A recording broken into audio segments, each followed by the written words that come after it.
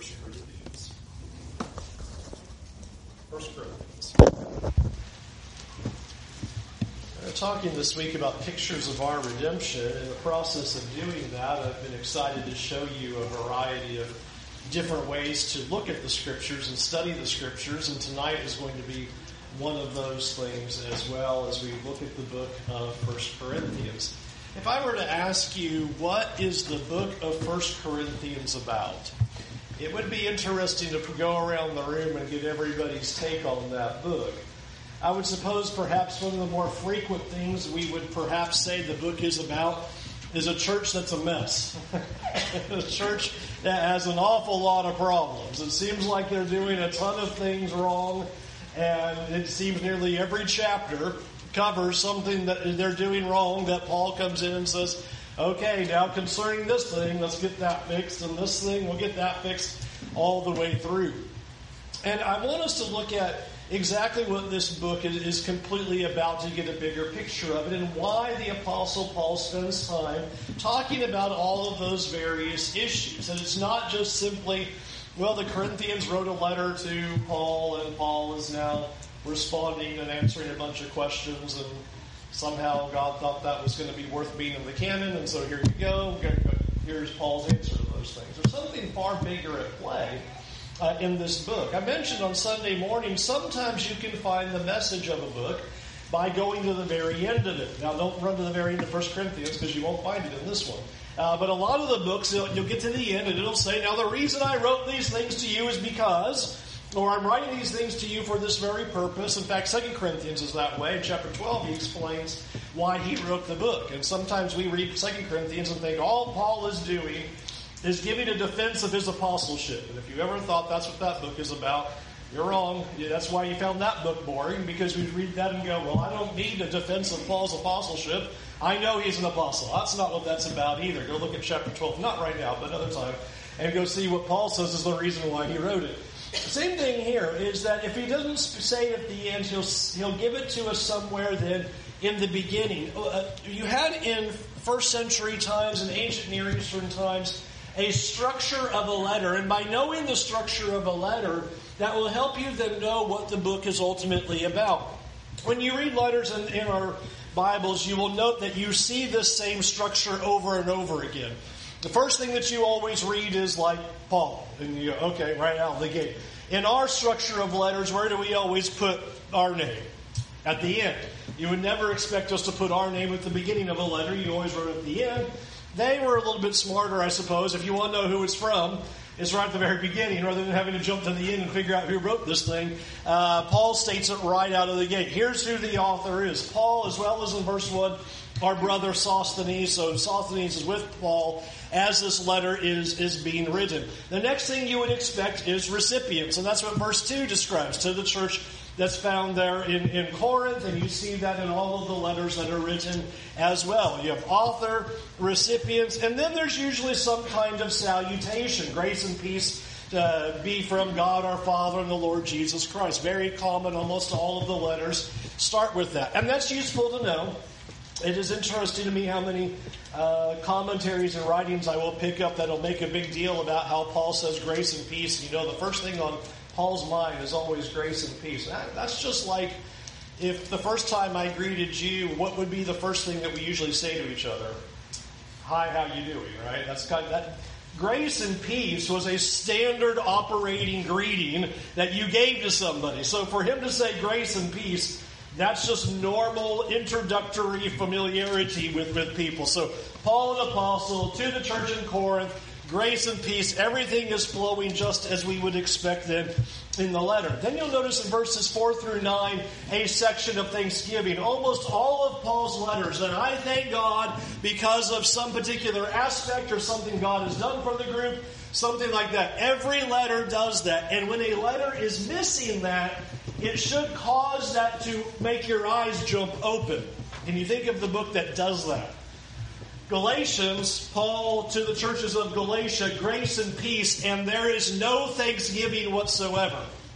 Paul immediately says, essentially, I can't believe that you've left the gospel for another gospel which is not a gospel at all. There's a sharpness to it. when you skip a formality.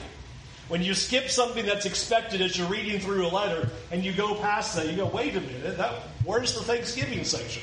Paul skips the Thanksgiving and gets right into it. We don't see that here in the Corinthian letter. But notice, once you clear the author and the recipients and the Thanksgiving, then you're able to get to the body of the text. And when you can locate the body of the text and where it begins, usually that beginning couple of sentences tells you what the letter is all about. It would be very similar if we all went back to grade school and we had that thing called a topic sentence, right? And then if you ever got to college, then college told us, no, we don't do topic sentences, we do a thesis. So you have to state at the very end of the first paragraph, you state, here's what this whole thing is about. Well, that's what's happening right here. So notice what all this is about in chapter 1 and verse 10. He says, I appeal to you, brothers, by the name of our Lord Jesus Christ, that all of you agree, and that there be no divisions among you, but that you be united in the same mind and the same judgment. Here is the big deal that Paul now initiates to the letter to Corinth. All right, it's Paul with Sosthenes, Church of Corinth, grace and peace. I thank God for you. And now immediately steps into, I appeal to you by the name of Jesus that you all agree with one another, and that there be no divisions among you, and that you be united in the same mind and in the same judgment. Now, why does Paul say that?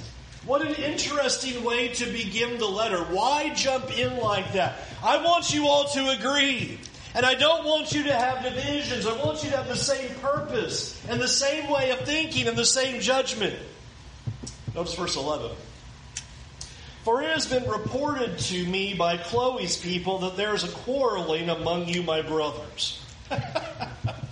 Now, the reason why that should be staggering to us is we're so used to reading these letters to ourselves.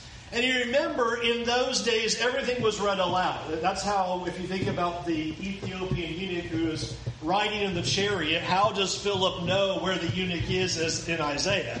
Because when you read, you spoke it aloud. We're actually a strange culture that we read to ourselves. It's almost always spoken aloud. And when a church received a letter, somebody would stand up and read the letter. So imagine sitting in the congregation in Corinth, and the scroll is unrolled, and here is a letter from Paul to the church in Corinth. Grace and peace to you. I thank God for you. Now I want you all to agree, and there be no divisions among you, and I have that you'd have the same mind and the same judgment, because Chloe tells me that you guys are having some fighting. And you imagine all the heads turning. Chloe, for crying out loud, what are you telling Paul about the problems that are going on here? Just imagine that scene as that's just being announced before the whole church. And Chloe says, you guys are fighting back and forth. And he goes on and expresses it more in verses 12 through 17. Here's some of you saying that you're of Peter and following Paul and following Apollos and I follow Christ. I hear you've got all these divisions and arguing going on and saying that you're following various people and all of that.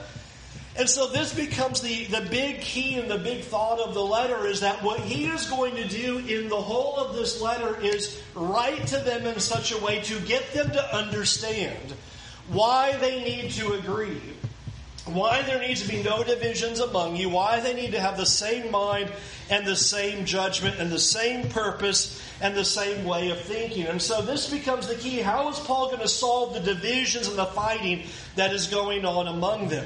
And that's what you will notice are these great pictures that are found in the first 4 chapters of 1 Corinthians. And I want to show some of these great pictures to you as we'll kind of move through these great images. After telling them in verses 10 through 17 to stop identifying with these humans. Don't elevate humans. Don't say I am of Paul or I'm of Peter or of Apollos or anything like that.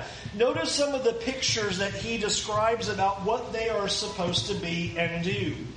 For example, look at chapter 1, verse 28. God chose what is low and despised in the world, even things that are not, to bring to nothing the things that are, so that no human being might boast in the presence of God. And because of him, you are in Christ, who became to us wisdom from God, righteousness and sanctification and redemption, so that, as it is written, let the one who boasts boast in the Lord. Notice that is a central statement here. He says God has come along, and what he has done is he has made the things that we would think are really important and made them nothing. Now, why would God do that? So that no human being would ever boast in themselves. No one would ever say, look at me. Instead, he says, so that everybody who would ever boast would boast in the Lord. The big idea that the Apostle Paul is going to put forward in this letter is the title of the lesson. It's not about me. And everything that we see the Corinthians doing boils down to the problem of they are thinking about themselves. They are thinking it is about themselves and how it affects them. And they are not thinking about how does this affect God or how does it affect one another. And so his beginning premise, God has made things that are high, he's made them nothing. Because he wants to make sure that anyone who would ever come to the Lord or anyone who would ever live or anything that's ever created would recognize, just as is written, let the one who boasts boast in the Lord. Now watch how Paul exemplifies that in his own life. I talked about chapter breaks. Annoying, right here. Here's one of them. We stop right there. Chapter 2, verse 1, he continues. And, can I just stop and say from Sunday morning, you see, when you have an and right in the middle of a chapter break, why did the chapter break go right there? It's and. And I, when I came to you, brothers, did not come proclaiming to you the testimony of God with lofty speech or wisdom, but I decided to know nothing among you except Jesus Christ and him crucified. And I was with you in weakness and in fear and much trembling. And my speech and my message were not in plausible words of wisdom, but in the demonstration of the Spirit and of power. Why? Verse 5. So that your faith might not rest in the wisdom of men, but in the power of God. Paul says, now when I came to you, you remember how I came to you. I didn't come to you with fancy words. I didn't try to put on a show. It wasn't about being a great orator and wowing you with entertainment and great speech and illustrations and making it about myself. In fact, he says, I did the opposite. I came to you in weakness and in fear and trembling. And you want to know why I came to you like that? And I didn't try to wow you, and I didn't try to give you special words and be a great orator and make you think, oh, wow, Paul, he is such an amazing teacher. But instead, I exposed my weaknesses and my fear and my trembling to you. Verse 5, so that you would not put your faith in people, but that you put it in the power of God. I wanted to make sure that you were not elevating people, which is what he said in chapter 1, what was going on.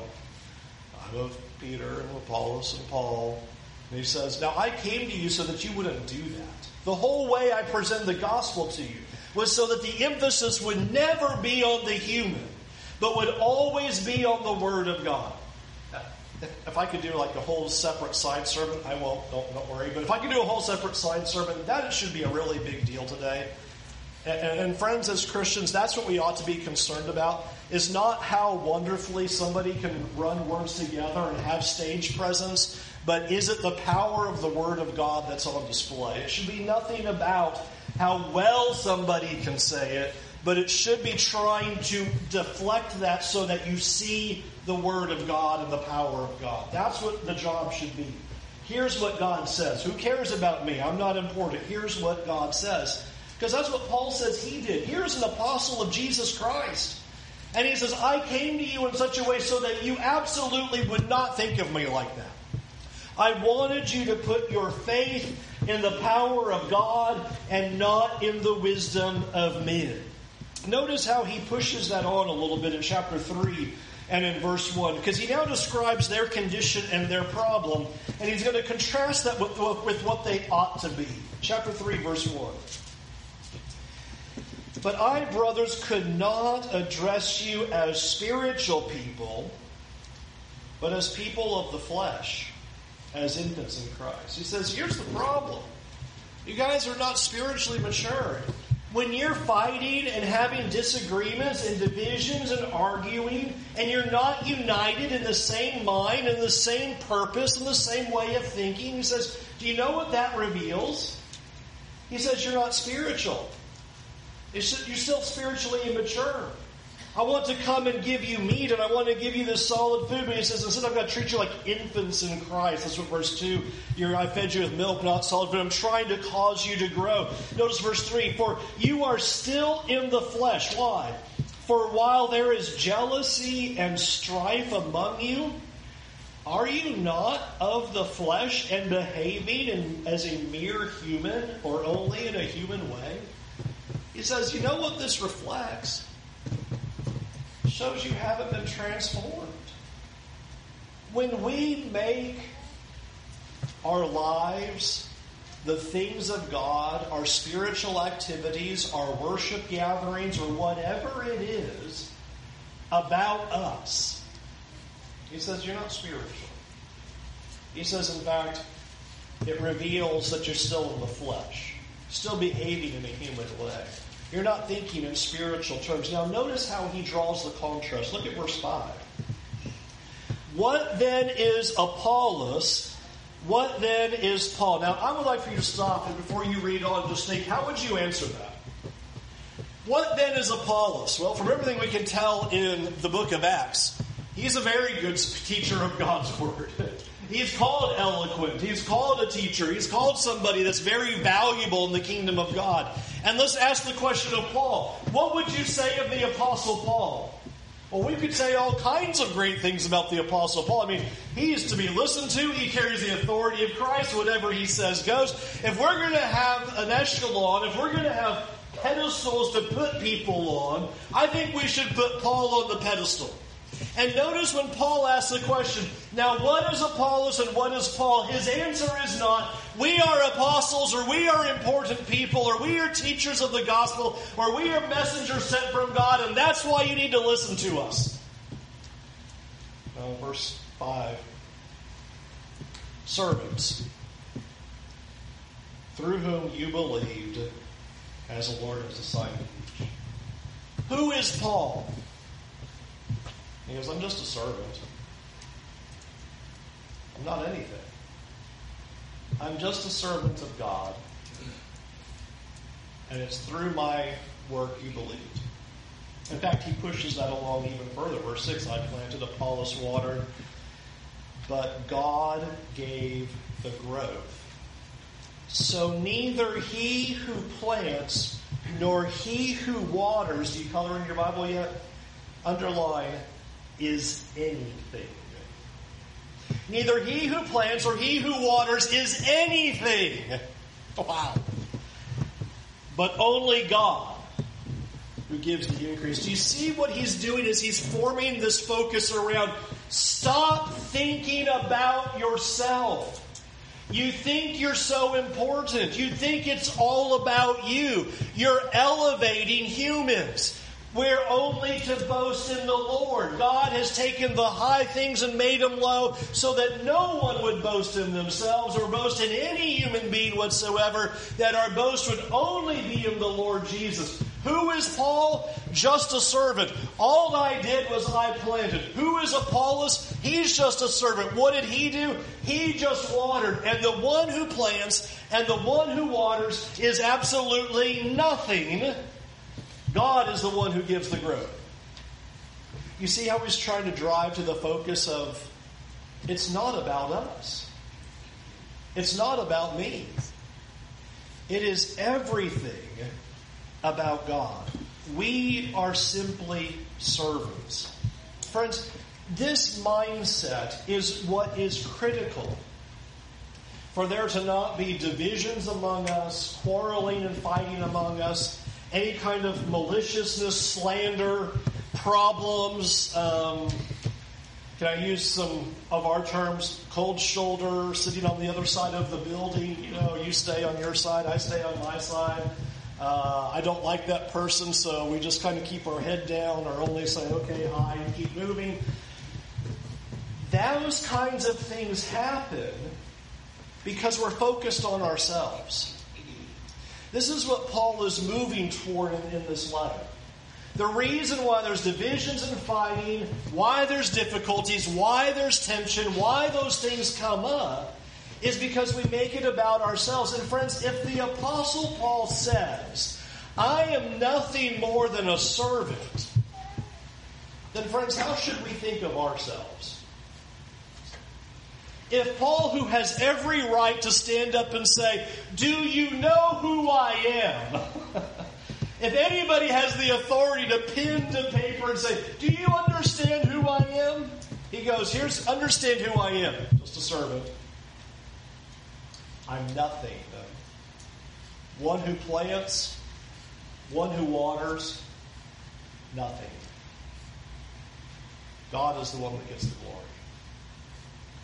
Friends, when it comes to our gatherings, elders are nothing but servants. Deacons are nothing but servants. In fact, that's what that word means. They're just servants. They're not in authority or position. It's servants. Preachers are not anything. We're just servants. Nobody is anything. And when we ever come across and think, well, I'm somebody who should have a say. I should have a vote. Don't you know who I am? I am somebody of influence. I give a lot of money, or I know a lot of things, or I have great maturity, or whatever it is. I have family connections, or whatever we use, as if those things matter. Here's Paul going, that doesn't matter. Who do you think you are? We're nothing before God. We're simply servants. It's not about us. It is about God. Any success we have is because of God. The power belongs to God. The success belongs to God. It is about Him and His Word. It is not about us. In fact, notice the picture as he keeps going with that. In verse 5, he says that we're just servants. Look at what he says in verse 9. What does he say we are? We're just workers. For we are God's fellow workers. That's it. So notice the images he's putting forward. We're just servants. God gets to glory. We're just workers. We're just working here. We're just doing the job that God has given us to do. In fact, in verse 10 he'll say, it's by the grace of God that I'm able to do this work, that I'm able to do this skill and build what God has called me to do in planting these churches and reaching the lost and teaching. It's by the grace of God. I'm just a worker. Do not elevate me. Notice the third picture he gives in verse 16 when he says, do you not know that you, and that's a plural, you all, are God's temple and that God's Spirit dwells in you? Now he says, let me now put it back on you. Here's Paul saying, I'm a servant. I'm just a worker. And do you understand who we are together? We're supposed to be the temple of God. Now watch what he does with that. Verse 17. If anyone destroys God's temple, God will destroy him. For God's temple is holy. You are that temple. You see the setup of what he's doing to try to get rid of divisions and quarreling and fighting? Have this mindset. Follow Paul's example. Don't elevate humans. We're simply servants. We're simply workers by the grace of God. We are nothing and God is everything. It's not about us. And then he goes further and says, have a vision of who we are. We are God's temple. And then he says this, and do you know that anyone who chooses to destroy God's temple, what is God going to do to them? You see, when we're causing the fights and the quarreling and the back talk and the slander and running the difficulties behind the lines and the undercurrents underneath the group and causing divisions and problems. We're destroying God's temple is how Paul pictures it. We're destroying the work. And God says that person will be destroyed by God. I'd like for you to think about the weight of that for a moment. That statement strikes me. It strikes me strongly because I just think of how many times through various experiences, through people I know or churches I've either been a part of or groups that I have some kind of ties to. And you can probably think the same way as me. How often you can think of how many times there have been people who have destroyed God's temple in that way. Because they've made it about themselves. What they've done is they are hurting other Christians because they want to get their way. Because they don't see themselves as just servants. They don't just see themselves as fellow workers. They think it's about them. And in the process of thinking of it's about them, it's causing divisions, it's causing quarrels, it's causing fighting, it's causing rifts, it's causing dissensions. It's causing words to be said that ought not to be said. That we're supposed to be the family of God. And I would submit to you how careful we ought to be because how often that has happened. And people standing under the banner of truth and saying, well, I have the truth, and have destroyed the faith of people in the process. We need to be awfully careful because here Paul says something very strong. Whoever destroys God's temple, God will destroy them. Those are serious words. There are going to be a lot of people held in account for what they did among the Lord's body. How they treated people, and how they tried to push their agendas, and how they tried to put themselves forward. When here Paul says, you know how we thought of ourselves? We're just servants. We're just workers. Well, the one who boasts is supposed to boast in the Lord, not himself. In fact, if we hadn't seen it yet, go to chapter 4, verse 1. Paul wants to make sure you didn't miss it. This is how one should regard us. What do you think he's going to say? Servants of Christ. If you haven't seen it strong enough for the first 3 chapters, let's say it again. Here's how I want you to think of me.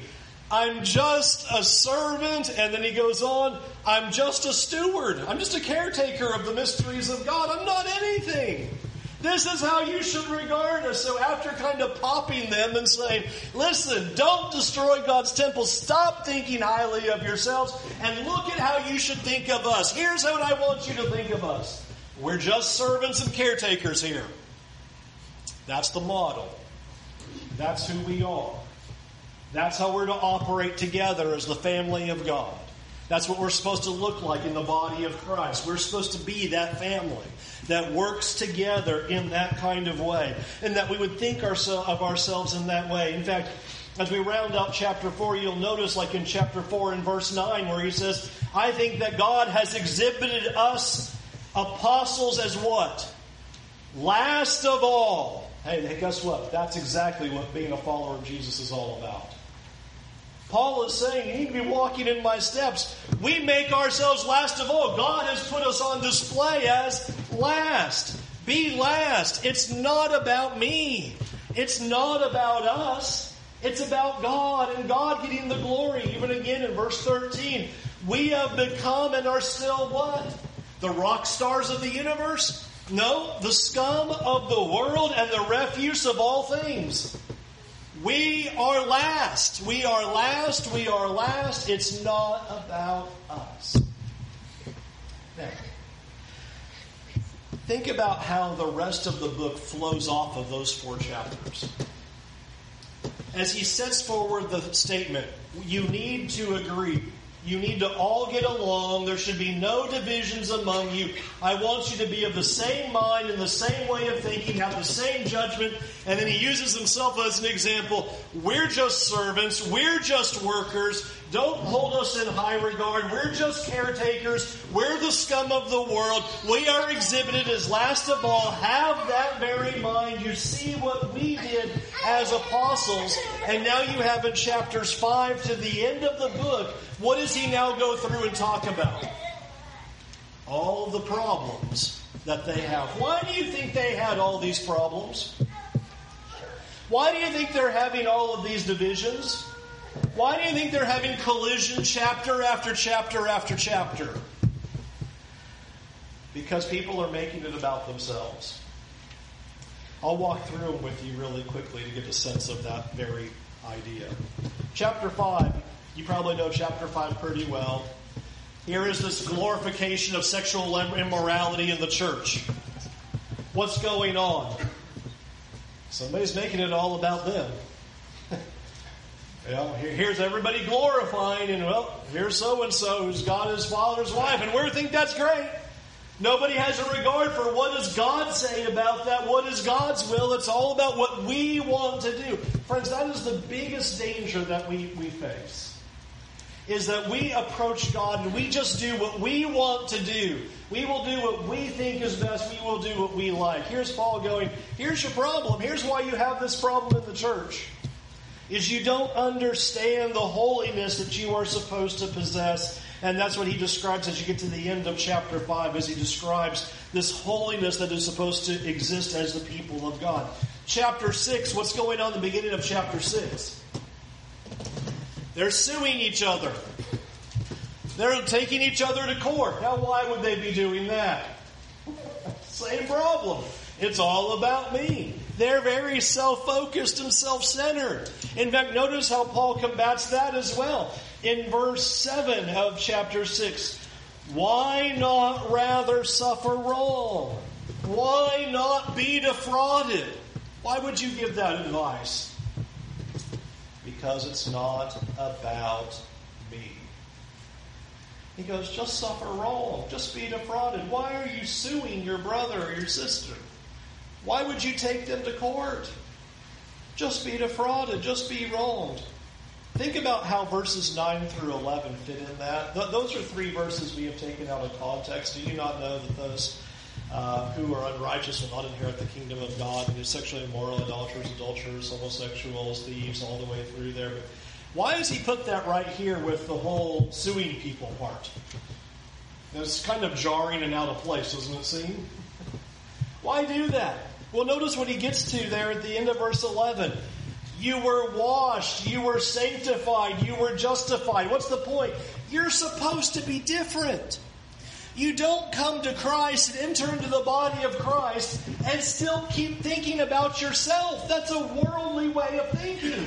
That's what he said in chapter 3. When you have divisions and fighting with one another, what does that show? You're not spiritual. You haven't made the transformation. You haven't shown that you are washed and justified and sanctified. You're showing us that you're still worldly. And so he lays that out to them. Don't you understand that you can't be suing one another? How about the end of chapter 6 and fleeing the sexual immorality? Here they think sexual immorality is all going to be fine, right? But notice the same pictures given at the end of verse 19. You are not your own. You were bought with a price. So glorify God with your body. Or if I could say it the way I've been saying it all night so far, it's not about you. You are not your own. You were bought with a price. You see the consistent message he's getting to them again and again and again. It's not about you. It's about God. You belong to God. Don't you know who you are? Don't you know that you've been transformed? Don't you know that you can't make this about yourself? It's all about God. Chapter 7. Marriage. I think we could all answer this question pretty easily. Why do a lot of marriages suffer problems? What's usually happening? Make it all about me. Right? Selfishness again. It's all about me. It's what I want. It's what I desire, the way I want things to go.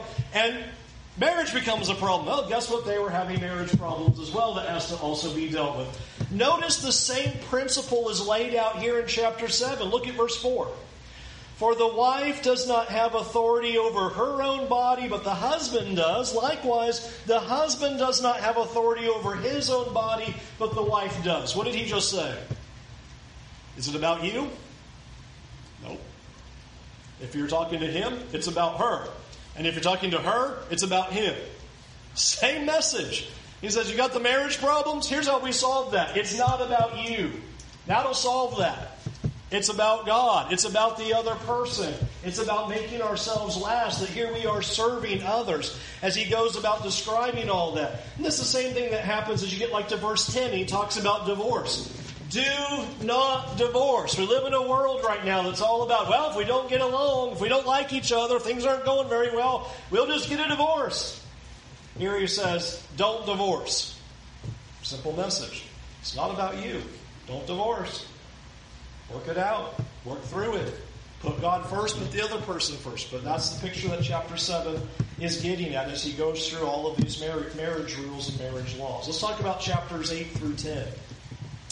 In chapters 8 through 10, you have this section is often what we describe as meat or food sacrificed to idols, right?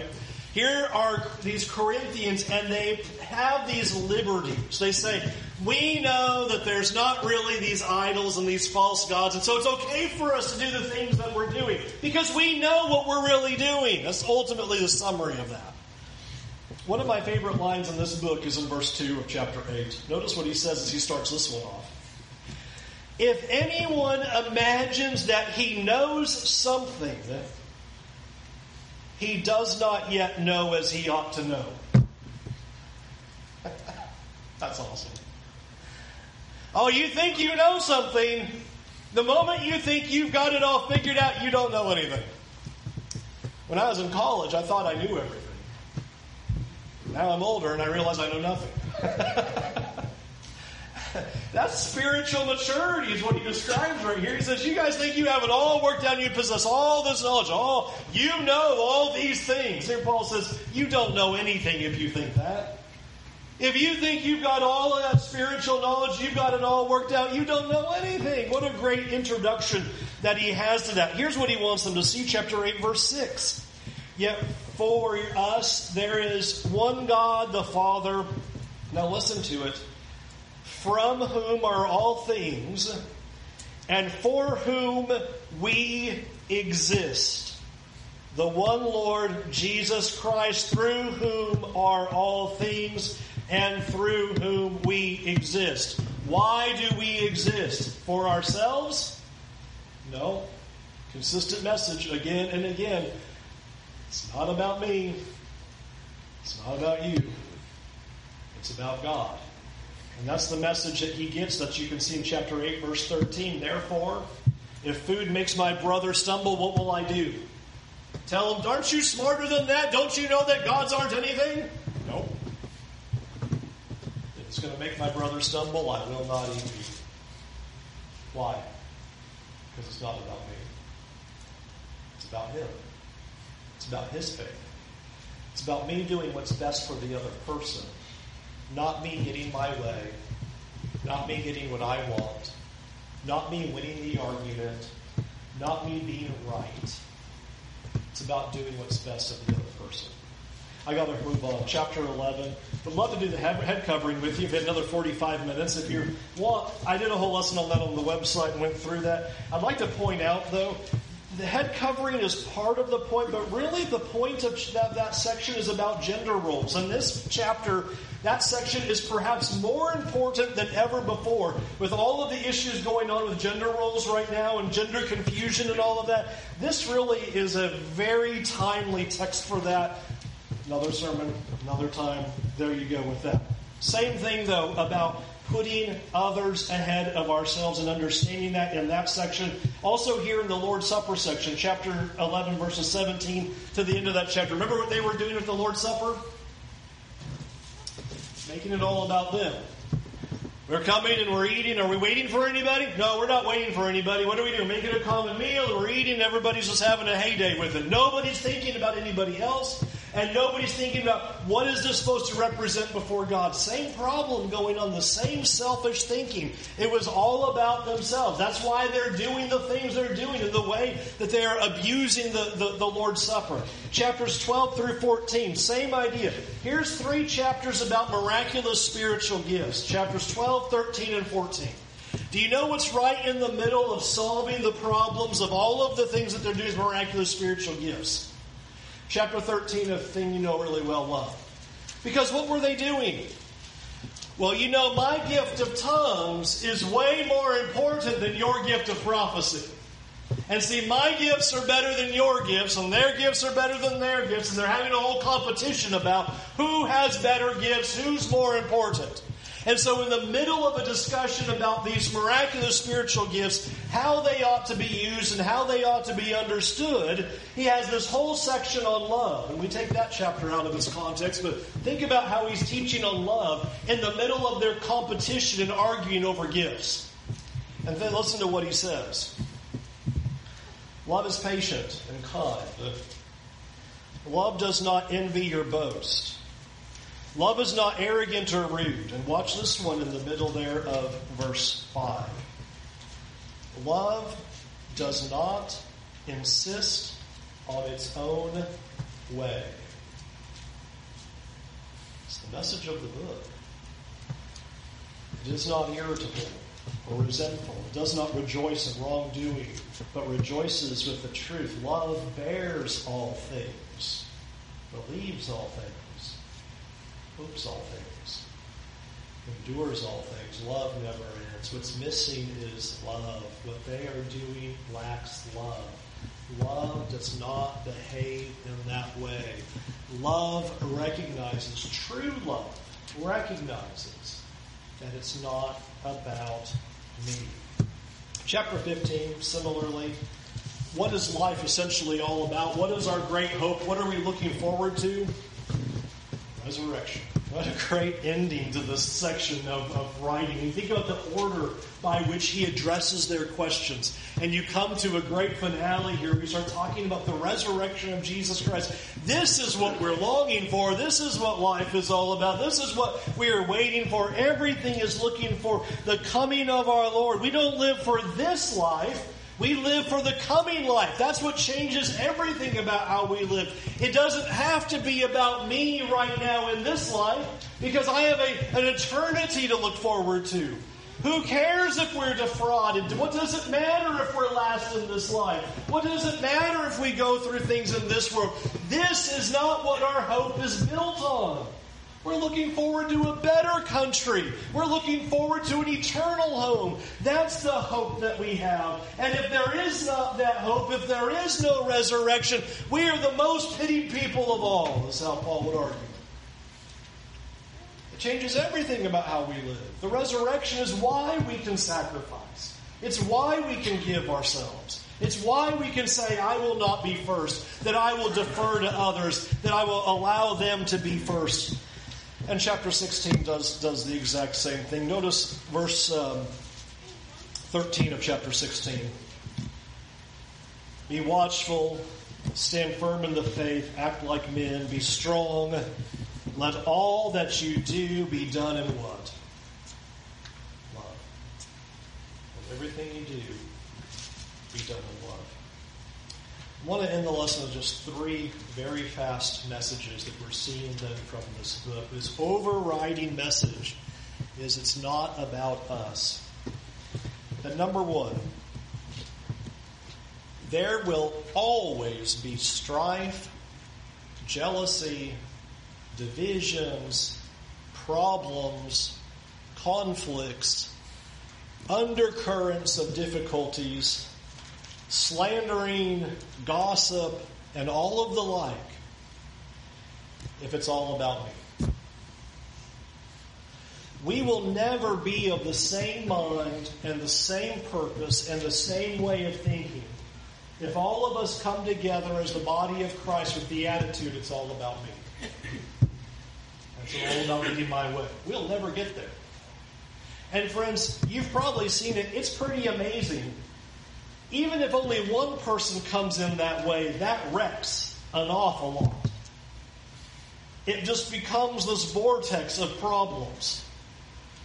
We must all come together in the same mind and say, this is about God, and it is about serving one another in whatever role and capacity we have, whether we are teachers or preachers or deacons or elders or whatever role that we have, that we help and we come to work together. We are only servants. We are only workers. We are just simply here as caretakers for what God has given us. That's it. Nobody needs my say, in my opinion. Yeah, I don't get a big weigh in and go, well, the preacher hasn't weighed in yet. We're all together. We're all just servants together. And the moment anybody thinks more of themselves than that is when problems come. The moment any person thinks any more highly of themselves than I'm just a servant here, divisions, strife, problems, backbiting, gossip, all come into play. And you can probably think in your lifetime of places that you know, or people that you know, or places that you've seen, for that is the truth. Where attitudes and egos could not be set aside, faith was hurt, churches were split, divisions occurred, damage of faith happened. And God said, don't destroy my people. Don't destroy the temple of God. So number one, there will always be that kind of problem if we make it about us. Number two, our faith can never rest in people. Our faith cannot rest in people. I love that Paul says, and here's Paul the Apostle. And he says, don't put your faith in me. Put your faith in God. Put your faith in God. And I want us to consider why it is so important for us to put our faith in God. Because everybody else is going to fail you. Your friends will let you down. Your family will fail you. Your elders will fail you. Your preacher will fail you. Everybody in your life at some point is going to let you down. There is only one person who will never, ever, ever let you down. God. Everybody else will. And as soon as we put the weight of our hope and the weight of our faith on a person, that's going to get dashed. I'm going to let you down. Dave's going to let you down. People you respect here, they're going to let you down. Your wife will let you down. Your husband will let you down. Your parents will let you down. Your children will let you down. Your job's going to let you down. Your co-workers will let you down. Everybody's going to do that. Don't put your hope and your dreams and your desires and your faith in any of those things. Paul says, that's why I preached to you the way I did. Because I wanted your faith to just rest on one simple thing. What does God say? Let your hope and faith rest on that alone and not anybody else. We're all just servants. Our hope and our faith is in God. Finally, number 3, that we would think spiritually. I think this is hard to do in our world. Our world tells us right now, promote yourself. It's all about you.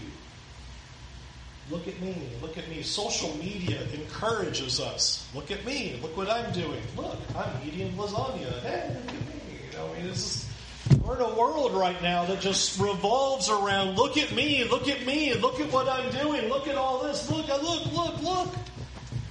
And we're just being consumed with the self-promotion idea. It's all about me. The world spins around me. Everybody pay attention to me. And we have to be on total guard against that. That is not spiritual thinking. It is not about us. And we need to be so careful that we are not being sucked into that kind of thinking. We aren't using our devices and using our teachings and using our words and using our life so that people will just pay attention to us. When people see us, what should we hope that they see? Christ in us. not us. I love Colossians 3, the first couple of verses. That your life is hidden in Christ. People don't see us. Our life is hidden. People just see Jesus. We become that light. We show Jesus to the world. It is not about us. Rather, we need to be filled with humility. We need to recognize that everything that we do is completely about God. Because as we talked about from Hebrews, the only reason the world keeps spinning is because Jesus says so. And the only reason we're still breathing is because God says so. The only reason things continue on is because God says so. And we're only here by the grace of God, and we are here as the people of God only by the grace of God. And I'm only a preacher of the gospel by the grace of God, and we are only servants by the grace of God. We have absolutely nothing but the grace of God on our side. It's not about me. It is everything about God. We'll sing an invitation song now. We invite you to come to Jesus and to think about how it's all about Him. And that we would live our lives completely so that it is all about Him. And may we repent of the times in our lives where we have made it about us. May we repent from the times where we have made things be about us having a say or having our way or pushing our way forward, whether it be amongst a body of believers or in our families or in any kind of sphere of influence that we may have. It's not about us. And whatever role we possess, let everybody see Jesus in what we do. If you're ready to come to Jesus, won't you come now while we stand and while we sing?